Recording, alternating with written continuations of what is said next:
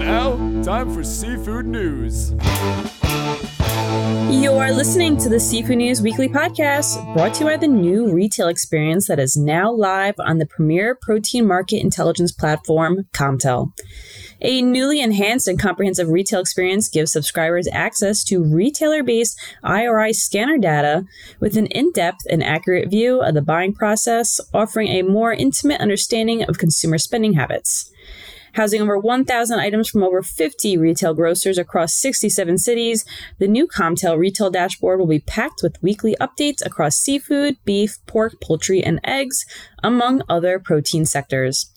To learn more, reach out to an account manager at sales@urnerberry.com today. I'm Seafood News Managing Editor Amanda Buckle.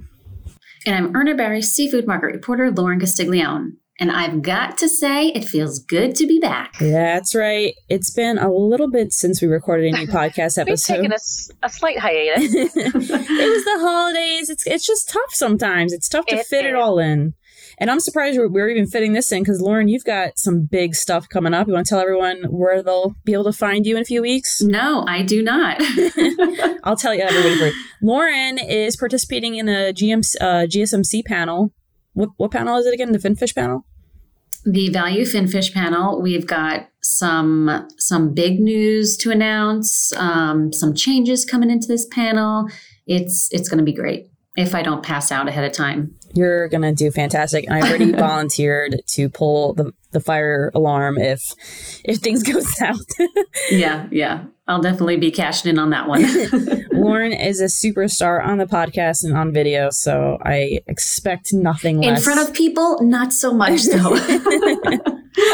We're all rooting for you. Thank you.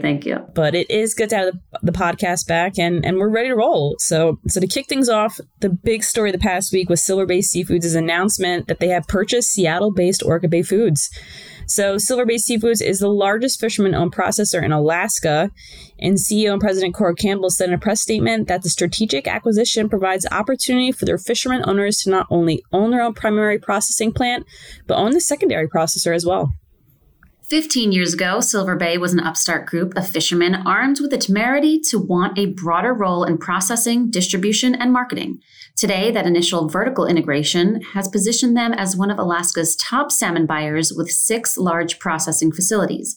They also own 3 processing plants and several offload sites along the California coast, serving a robust squid fleet. With the purchase of Orca Bay, which operates a 77,000 square foot value-adding facility in Seattle's Soto district, Silver Bay takes the next leap into vertical integration. According to the details released by the company earlier this week, Orca Bay Foods will continue to operate as a separate business, with its experienced staff and management in place, a well-established brand, and a strong distribution channels throughout North America. The company said that this acquisition marks a significant milestone and opens a door to Silver Bay's growth in value-add processing and significant expansion of its already vertically integrated structure. So Phil Crean, the CEO of Orca Bay, added the company is excited to join Silver Bay Seafoods as they continue their mission of delivering sustainable, delicious, high-quality products.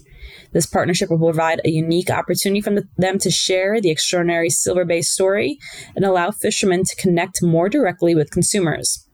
So through a joint venture, Silver Bay has supplied large volumes of seafood, and Orca Bay manages secondary processing, sales, and marketing for several years. So Orca Bay Foods has the capacity to process breaded, battered crab, steaks portions with customized package design and function, and a complete range of equipment options. The company has expanded to offer vegan and vegetarian product manufacturing as well. Moving along, FFAW Unifor has a new president a little over a month after Keith Sullivan confirmed that he would be stepping down from his role. The Newfoundland and Labrador Trade Union announced that the FFAW Unifor Joint Council has elected Greg Priddy as new president. As Seafood News reported in early December, Sullivan announced that he would be stepping down from the position of president of FFAW, a role he has held since 2014. Shortly after his decision was made public, the union's executive board announced its endorsement of Greg Priddy as its next leader. The union explained that because Sullivan resigned midterm, the FFAW's Joint Council will conduct a vote if more than one nomination is received. That election took place on January 5th. So the new president is a longtime member of the group and since 2003 has served as the Industrial Retail Offshore Director of FFAW Unifor. He brings nearly 40 years of experience in labor management and organizing to the role of president, and he has negotiated over 100 collective agreements over his career. Preddy said that his vision is to bring the FFAW back to its roots of grassroots trade unionism. Meanwhile, 2022 will be a hard year for Norwegian seafood to top. The Norwegian Seafood Council reported on Wednesday that last year was, quote, the best year ever for Norwegian seafood exports. The country exported a total of 2.9 million tons worth a value of 151.4 billion krona. Compared to 2021, the value of Norwegian seafood exports increased by 30.7 billion krona, or 25%. Norwegian Seafood Council CEO Christian Kramer said that Norwegian seafood exports have had a historically strong year behind them. It is happening in a period characterized by war in Europe, galloping energy prices, sky-high inflation, and a weakened global purchasing power. A result of the demanding and troubled times is a sharp rise in prices, which resulted last year in record high prices for important species such as salmon, cod, mackerel, trout, pollock, and herring. So salmon was the highest valued export at 105.8 billion krona, followed by cod, mackerel, trout, and herring. Looking specifically at salmon, exports of the fish accounted for the largest share of Norwegian seafood exports. So salmon exports exceeded 100 billion krona, which Kramer says is a growth of 14% over the past 10 years. But despite the impressive value, the council says that the country actually exported lower volumes of salmon in 2022. So lower volumes of herring, mackerel, cod, king crab, and snow crab were also reported. Kramer explained that for salmon, lower sea temperatures have negatively affected slaughter in 2022. As for wild-caught species, last year, significant quantities of herring were used for meal and fish oil production in Norway, while they had lower quotas for cod. This is the primary explanation for the decline in volume. As for where Norway was primarily sending their fish, well, Poland, Denmark, and the U.S. were the three largest markets for Norwegian seafood exports in 2022. Poland was the biggest market by value at 15.5 billion krona in 2022. So Poland was followed by Denmark at 12.6 billion krona and the U.S. at 11.7 billion krona. The U.S. actually had the most significant increase in value in 2022, up 46% from 2021. So Norway's top 10 countries for exports in 2022 is rounded up by France, the Netherlands, United Kingdom, Spain, China, Italy, and Portugal. In other news, import data for November was recently released, revealing that U.S. shrimp imports fell 19.1%. This is the fifth straight month of large declines.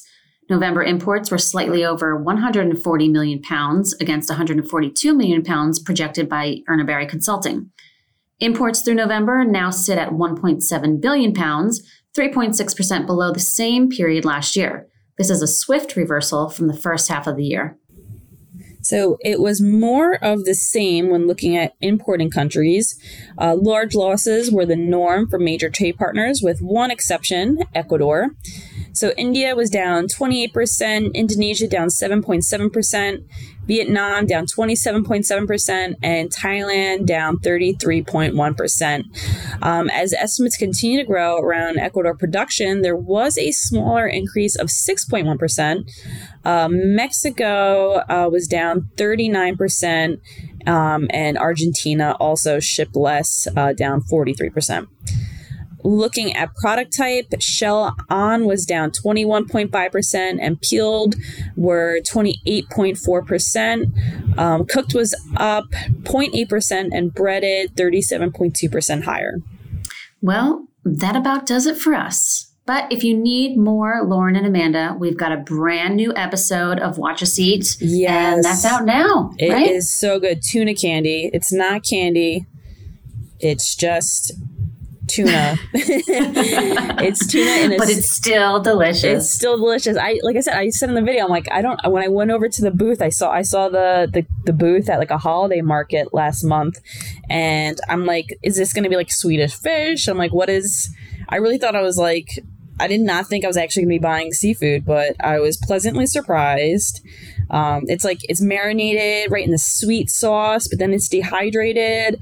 And the packaging is really cool. We didn't even dive into it in the video, but it comes with a wet wipe. Because we were both sitting there with our thumb and pointer finger, just like holding them out. And all along, they had a wet nap that was right there for us. Anybody that supplies me with a wet nap, because I'm always the dirtiest eater, I'll take any. I can agree with that. Anyway, check that out now. It's on YouTube. We have a whole playlist of our Watch Us Eat, and we've got plenty more of those videos coming up this year too, which is also really exciting. Yep. So, and if there's anything you want to see us eat, let us know. Yeah, like send it to us. Or send it to us. So we're happy to have the podcast back. Thanks for tuning in, and hopefully we'll see you here again next week. Bye-bye. Happy New Year.